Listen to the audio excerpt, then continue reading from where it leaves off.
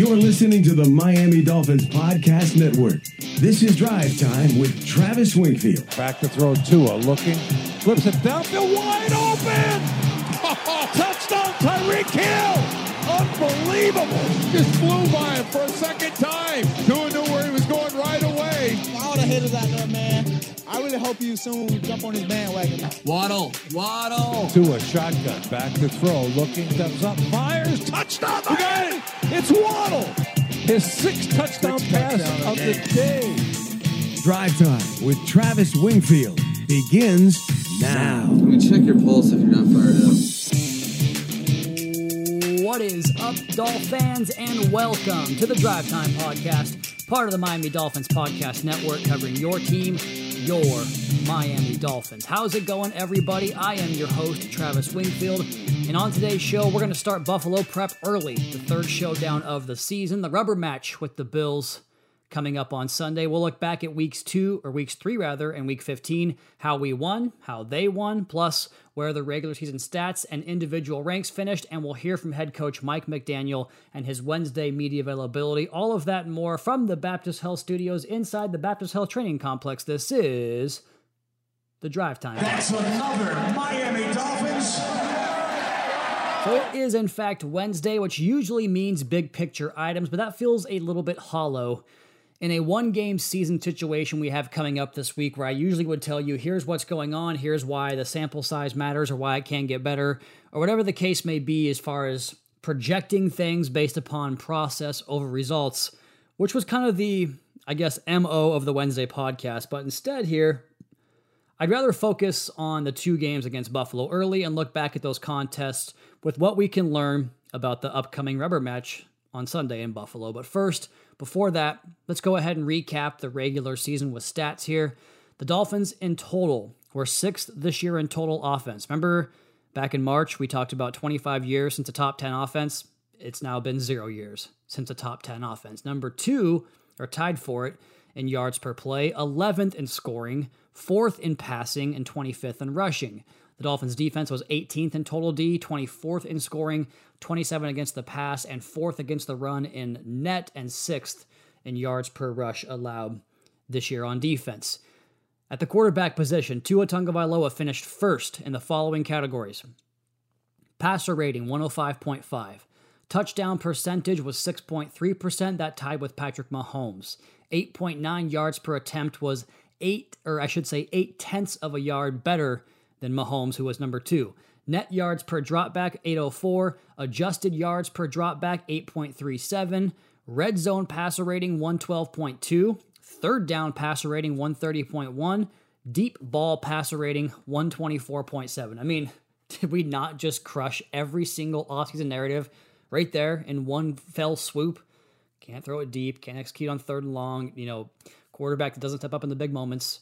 Red zone, third down, deep ball, all number 1 in the NFL. Go fight your wall about it. Deep ball accuracy, he was 54.5%. He was the only quarterback who was better than 50%, who had at least 30 passes of 20-plus yards. And before you talk about sample size, he had the 14th most deep ball attempts this year at 55.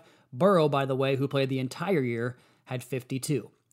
He was one of 12 quarterbacks with an interception rate at 2% or fewer.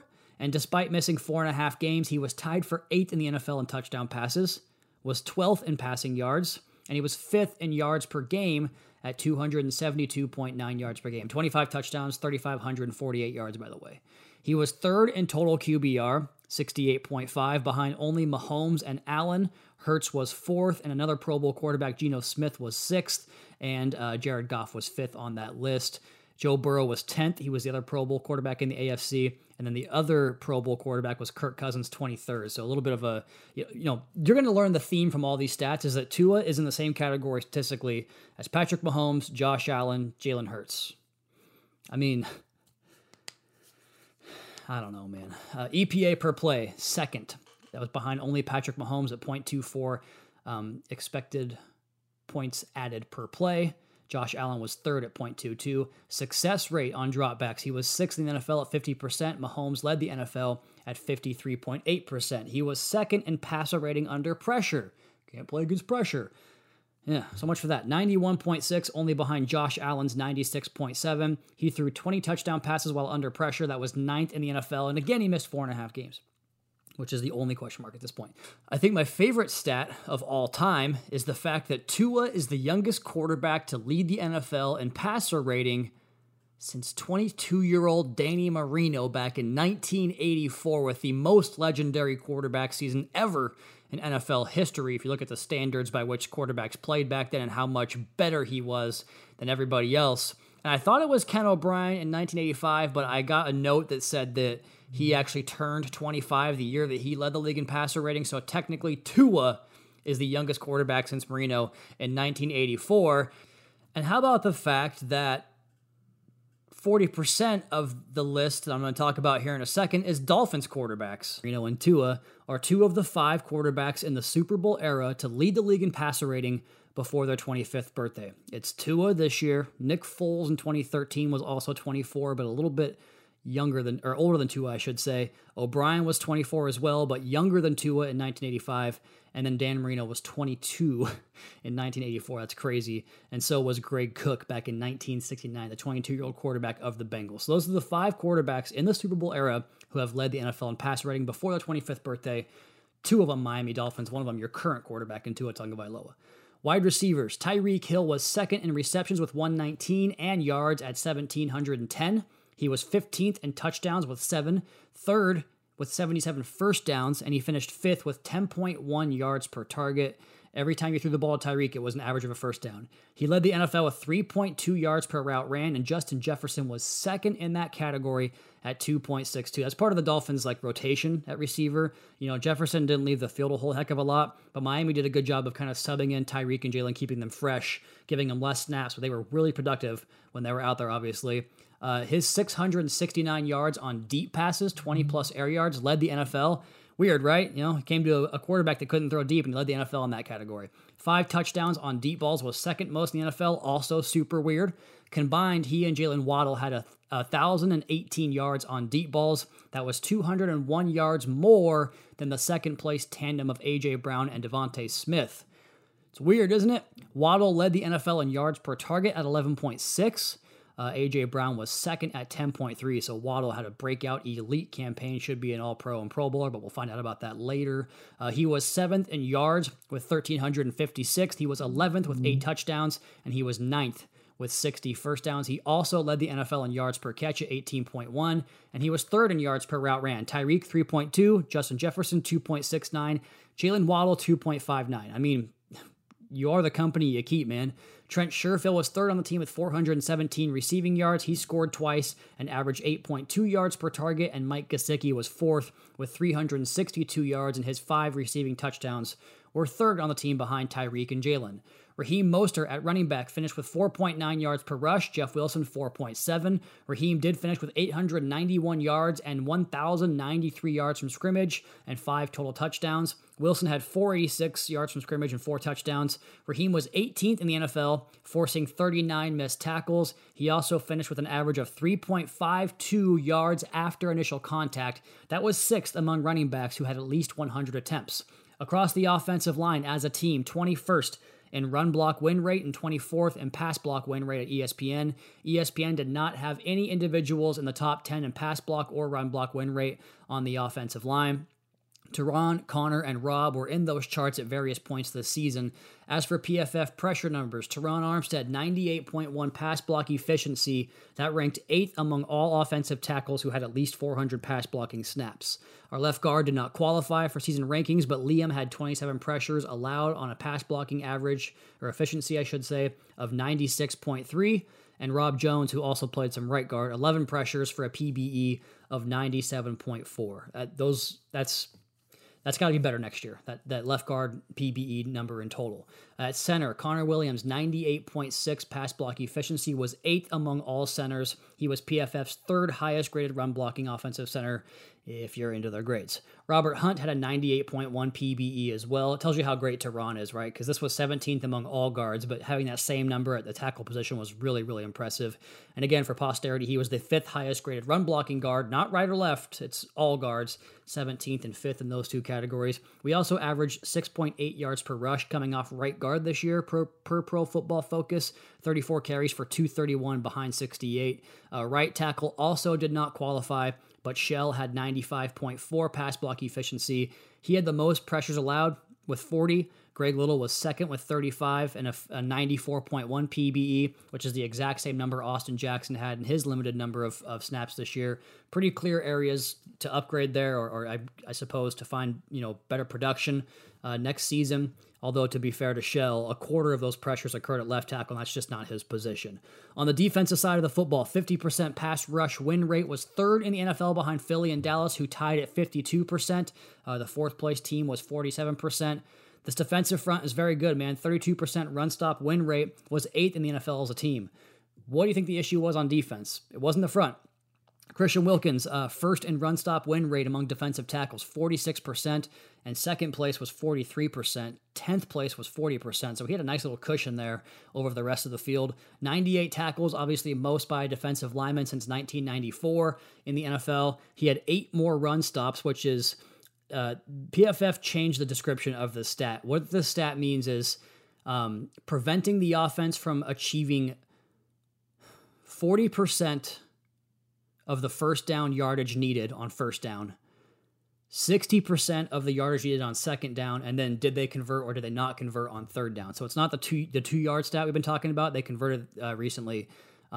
To basically, are you putting did the offense or defense win the play, basically? So he had 55 of those. Second place was DeForest Buckner with 47.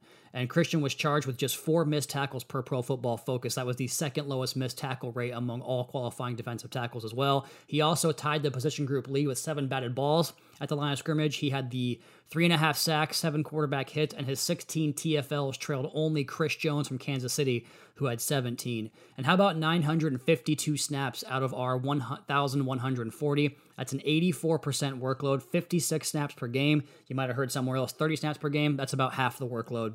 And we watch the games around here and understand what's going on. Zach Sealer led the team in position group with 31 quarterback pressures. Wilkins had 30. They both finished in the top 30 in the league in that category, and Sealer was also 6th among defensive tackles with 41 run stops. Jalen Phillips was tied for 12th in the NFL with 25 QB hits. That's regardless of position. He was 4th among his position group in pass rush win rate, 24%. Only Parsons, Reddick, Garrett, and Hendrickson were either higher or tied with him in that category. He, of course, led the team with 7 sacks and had 70 pressures, which was tied for 6th among edge defenders per Pro Football Focus. Ingram had the second most sacks with 6, and Landon Roberts and Baker paired for 8.5, 4.5 for E-Rob, 4 for Bake. They both also eclipsed 100 tackles on the year. Bradley Chubb finished 7th in pass rush win rate, although a lot of that was from Denver, 23%.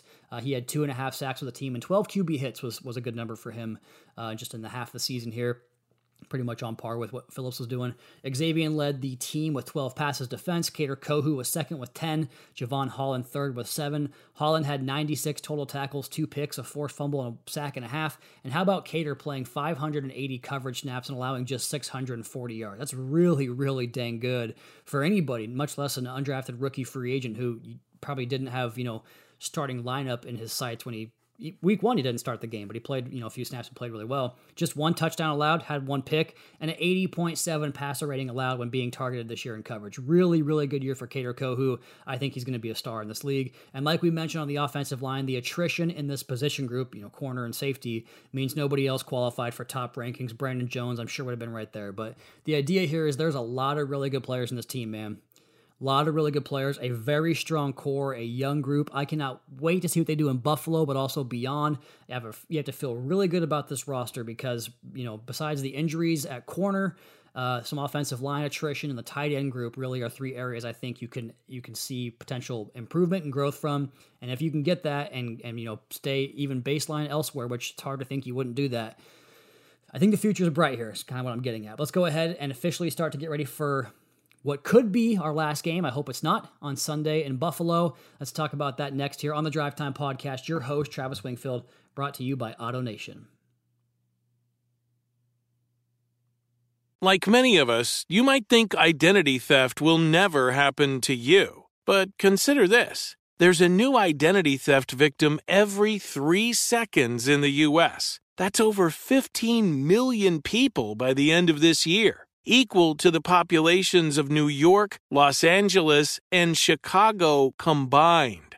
Even worse, identity theft victims often don't even know they're victims. That's why LifeLock Identity Theft Protection alerts you to identity threats, even the ones that don't show up on a credit report, like data breaches, fraudulent bank transactions, loan and credit card applications, and crimes committed in your name. If your identity is stolen, your own dedicated LifeLock U.S.-based restoration specialist will work to fix it. LifeLock protects you in ways that you simply can't on your own. Join now and save up to 25% your first year at LifeLock.com/iHeart. That's LifeLock.com/iHeart to save up to 25%. Identity theft protection starts here. It's a Wednesday here on the Drive Time Podcast, and before we hear from head coach Mike McDaniel, I want to first go ahead and just look back before we look ahead at the previous two matchups, and we'll preview the entire thing tomorrow, but I thought we'd start the film prep by looking back at those two games, Week 3 and Week 15. They split the home and home. The combined score of those games, 51-50 in Buffalo's favor. Of course, Miami had that 8-point lead in the fourth quarter up in their building, but they scored the final 11 to pull out the victory late. And really, if you look at the stories of these games from box score perspective and numbers, and I think even the tape as well, to me, Miami was the better team in Buffalo, and Buffalo was a better team in Miami. That's how football goes, though, right? Let's go ahead and look at the stats back in the Week 3 game. First downs, 15-31. We're the first one, by the way. Doubled up in first downs. Rush attempts, 17, 41, and 2 for us. That was our lowest output of the season. Buffalo had 23 for 115 in that game. We had 4 sacks on Allen. They had 2 sacks on us. Net passing yards, 171 to 382. Allen was 42 for 63 for 400 yards and 2 touchdowns and no picks. Tua's 13 for 20.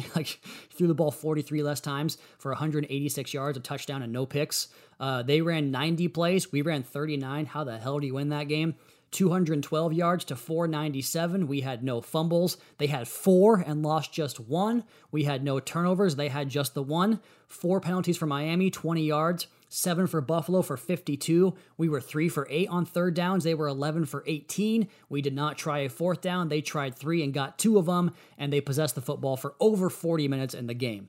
Things that were unique to that game, Buffalo's yards per play total is 6.1 this year, which is tied with us for second place. In that game, it was just 4.7, so Miami really on balance defended Josh Allen so well all day, just 17 points for their offense, 2 for the safety that they scored later on as well. But a late red zone stand and that killing clock drive on the final drive there at the end of the game, just kind of some unique circumstances. The butt punt safety, I mean, you know what happened there. A 3rd and 22 conversion from Tua to Jalen that led to the game-winning touchdown just a play later. It was a hot and humid day, you know about that. And then in Week 15, actually, let's go ahead and stay back real quick, because that was a game plan where, and you heard Josh Boyer on the NFL Films, inside the NFL footage the next day, telling the defense, like, stay patient, make them play this way. This is how we want them to play, and don't let them hit the big ball down the field. And Josh Allen has taken his game to another level doing that, but it ultimately is effective, because if you can accomplish that goal and then capitalize on the takeaway opportunities, because they're going to be there. We'll talk about that more in here in just a second. If you can do both of those things, you can beat this team, provided who we have at quarterback, but you can beat this team and that offense if you can you have to secure the takeaway opportunities. We'll talk about that here more in just one second. But as far as the defense goes, playing that kind of, peeled back approach, it's always going to be tougher when you don't have, the secondary pieces you don't have right now. And Brandon Jones, obviously, being a big part of that. Javon Holland had the big strip sack in that game that led to, offensive points for Miami. So you got what you needed in that game. That's the difference in the game, right? You have to get a takeaway, turn it into points, and really get yourself, off on the right foot in that department. Week 15, that didn't happen. Here's the stats. Us first again, 20 first downs to 29. We had 25 rushes for $188 and a touchdown. They had 29 for 150, so both teams ran the ball extremely well. Most of that was their quarterback. Let's see, 217 net passing yards for us, 296 for them. We completed 17 of 30 for 234 and 2 touchdowns. Allen was 25 for 40 for 304 and 4 touchdowns and no picks. Both quarterbacks were sacked twice. We ran 57 plays, so they're 71, so still really lapping us in that category. 405 yards for Miami, 446 for Buffalo, much closer there. We had one fumble, did not lose it. They had two and lost one. Miami didn't turn the ball over in either of the two games. Buffalo turned it over twice total. It's a big difference there. You have to win that against this team. Miami had 8 penalties for 51 yards. Buffalo 7 for 51. The Dolphins were 5 of 14 on third downs. That's where the game was lost, in my opinion. Buffalo was 8 for 14. Miami converted its only fourth down try. Buffalo did not try any, and the TOP was only 14 seconds of difference, 30:07 to 29:53. And things that were unique about that was much more even in the stats, but man, most teams that beat or hung with the Bills really got them big in the turnover department. They outpossessed them, out-rep them on offense with more plays, but we didn't really get any of that. Like, we just went toe-to-toe with the best team in the football, in my opinion, and matched up both games for 60 minutes in both games. And especially that second game when, remember, it was like Buffalo had that touchdown to go up 7-3. They added a field goal, I believe, and then we just kept on like tying them, like 10-10, 17-17. Like, we just kept on keeping it close and getting back and staying in the game when Buffalo looked like they might turn it into a runaway. That was the most impressive part to me, was the offense responding and answering, coming up with the big answers every time Buffalo scored. It was the second highest rushing total allowed by Buffalo, the 188 yards. They allowed 208 to Green Bay earlier, which was crazy to me because I didn't watch that game. I remember seeing it on TV in the background, but like Buffalo was up by like 17 points in that game, and Packers ran the ball in the second half apparently, compared to our first meeting where they allowed a season low 41 rushing yards. So you're behind the majority of the game. You run 39 plays. You're not going to get a lot of rushing yards. Josh Allen had 77 yards on the ground in this one, 47 the first go around. And we'll talk about the blitzing numbers here in 1 second. To me, the biggest thing that was different here was Miami going after Taron Johnson. We mentioned that the Bills play nickel defense like 96% of their snaps, which means Alec Ingold gets a lot of reps against Taron Johnson, one of the best slot corners in the league. But you know what he's not like the best at? Taking on really good fullbacks. So I would have to imagine, that's a big part of the game plan this week. And whereas the game in week 3 was a super hot and humid day, 28 degrees up in Buffalo, right around what it's going to be this time as well. So game number 1 against the Bills, we blitzed Allen a lot. 17 for 22 he was against the blitz. That's a 77% completion rate. He threw for 202 as 9.2 yards per pass with 2 touchdowns, no picks, and he was sacked twice. When we didn't blitz him, he was 25 for 41. That's 61%, so 16 percentage points lower for 198 yards for 4.8 yards per pass.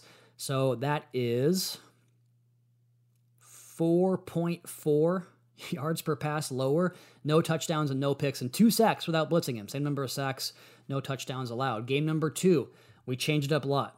22 pass attempts against the blitz in the first game. He was just 5 for 8 in game number 2, which is 62.5%.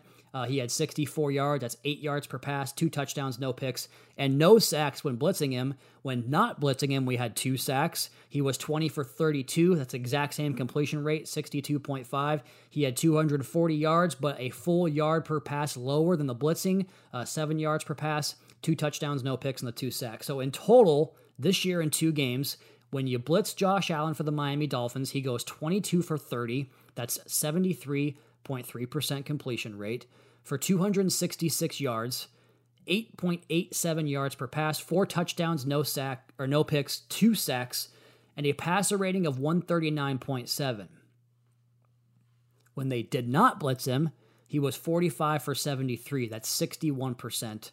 It's about a 12% reduction in completion rate. 438 yards for 6 yards per pass. That's a 2.9 reduction in yards per pass. 2 touchdowns, no picks, and 4 sacks. So you had 4 sacks not blitzing him, 2 sacks when you did blitz him. And that 139.7 passer rating against the blitz goes all the way down to 87.6 when you don't blitz him. So, oh gosh, I don't know math. Over 50 passer rating points is what blitzing him is worth. In total, just the 1 takeaway. And man, remember that first game, a few opportunities, or 2 takeaways, I should say. A few opportunities by the board, so the fumble numbers are just black and white. They had 6 and we had 1 in the 2 games, and we only recovered 1 of the 6. Like, how bad turnover luck is that, man? And that's before we get to the potential picks. And of course, we had one dropped of our own, the Matt Milano near pick 6. But that's only one. Multiple in the other direction as well. We mentioned on both previews that Josh Allen is like Steph Curry, man. It's possible that he slumps for a stretch, maybe even a couple of quarters, but it does not take him more than a few minutes to drop a bevy of points on you. Go back to the Patriots game last week where they scored 35 points and 2 touchdowns on kickoff returns. Allen had a red zone turnover before the half, and New England goes down and kicks a field goal in the third quarter to make it 17-14. That's where they got the second kickoff return for a touchdown. But then it was 2 bombs, Allen to Diggs, Allen to Brown, and just like that, the Patriots found themselves down by 2 scores, and that's when Buffalo starts turning you over. 3 Mac Jones picks in those situations. That's what the offense can do. So it's imperative to maximize those potential lulls. If you get them from Allen, he's going to go through stretches where he makes weird decisions, puts the ball in your hands. It is imperative to capitalize on those takeaway opportunities. Miami has just had the worst fortune in that department all year, and really every damn time we faced this dude. Remember back in 2020, 3 dropped interceptions. It was Kyle Van Noy, Xavier Howard.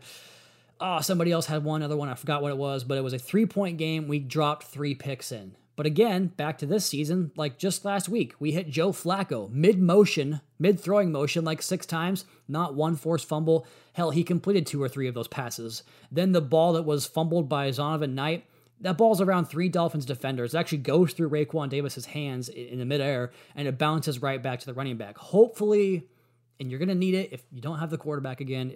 We don't know that yet, but if you don't have the quarterback, you have to dominate that part of the game. And if you do have the quarterback, you probably have to win that part of the game. Hopefully that turnover luck can turn in our favor for once this weekend. All right. We heard from head coach Mike McDaniel on Wednesday morning. Let's go ahead and recap that press conference next here on the Drive Time Podcast. Your host, Travis Wingfield, brought to you by AutoNation. Are you on the hunt for a new home this spring, but don't know where to start? Fisher Homes is your solution. Your new home should reflect you, from the front door to the kitchen, and even your outdoor space. Start your journey by selecting your ideal home site, like in a cul-de-sac or that's tree-lined, and then choose from a variety of expertly designed floor plans. Bring it all together at our Lifestyle Design Center. Let Fisher Homes be your new home solution this spring and start making memories at FisherHomes.com. Back here on a Wednesday edition of the Drive Time Podcast, we heard from Mike McDaniel just moments ago before publishing this podcast, and he gave us the breaking news that quarterback Tua Tagovailoa will not play in the game on Sunday. He has not been cleared by doctors to resume activities on the field. Kind of felt like that had to happen on Wednesday in order to have a chance to play in the game on Sunday. So we'll see about who plays quarterback. It sounds like, according to Mike McDaniel, the team is preparing as if Skylar Thompson will start the game. Teddy Bridgewater, McDaniel says, still working his way back to be capable enough to play on Sunday with that dislocated pinky injury he suffered against the Patriots. Coach talked a lot about Tua and the way that he was an integral part of the season, but also very frustrated for him to not be able to go out there and play with his teammates because he enjoys playing football, has a bunch of fun, and what's more fun than postseason football. Didn't get an update on Teron Armstead, kind of the exact same thing we've heard the last few weeks. Same deal with Raheem Mostert. There was a great question and answer about Darrell Bevell in there, about Skylar Thompson's preparation, mentioning how he only really got those preseason reps, and then it's all scout team and going into the indoor facility after practice and getting those extra reps because you don't get reps when you're the third-string quarterback when it comes to actual practice reps on Wednesday, Thursday, Friday. So he did a good job of putting himself in position to learn as much as he could, and now he'll have to kind of lean on that because it sounds like he will be the quarterback against the Bills on Sunday. Let's go ahead and call it a podcast right there. I know we were all hoping for better news there about Tua on Sunday, but it doesn't sound like it's official. He will be out for the game up in Buffalo. We'll go ahead and preview this game on the podcast tomorrow. In the meantime, you all please be sure to subscribe to the podcast on Apple Podcasts. Leave us a rating, leave us a review. You can follow me on Twitter at Wingfield NFL. Follow the team at Miami Dolphins. Check out the Fish Tank podcast. All the podcasts are on our international network as well as the Twitter Spaces show and the post-game show on 560.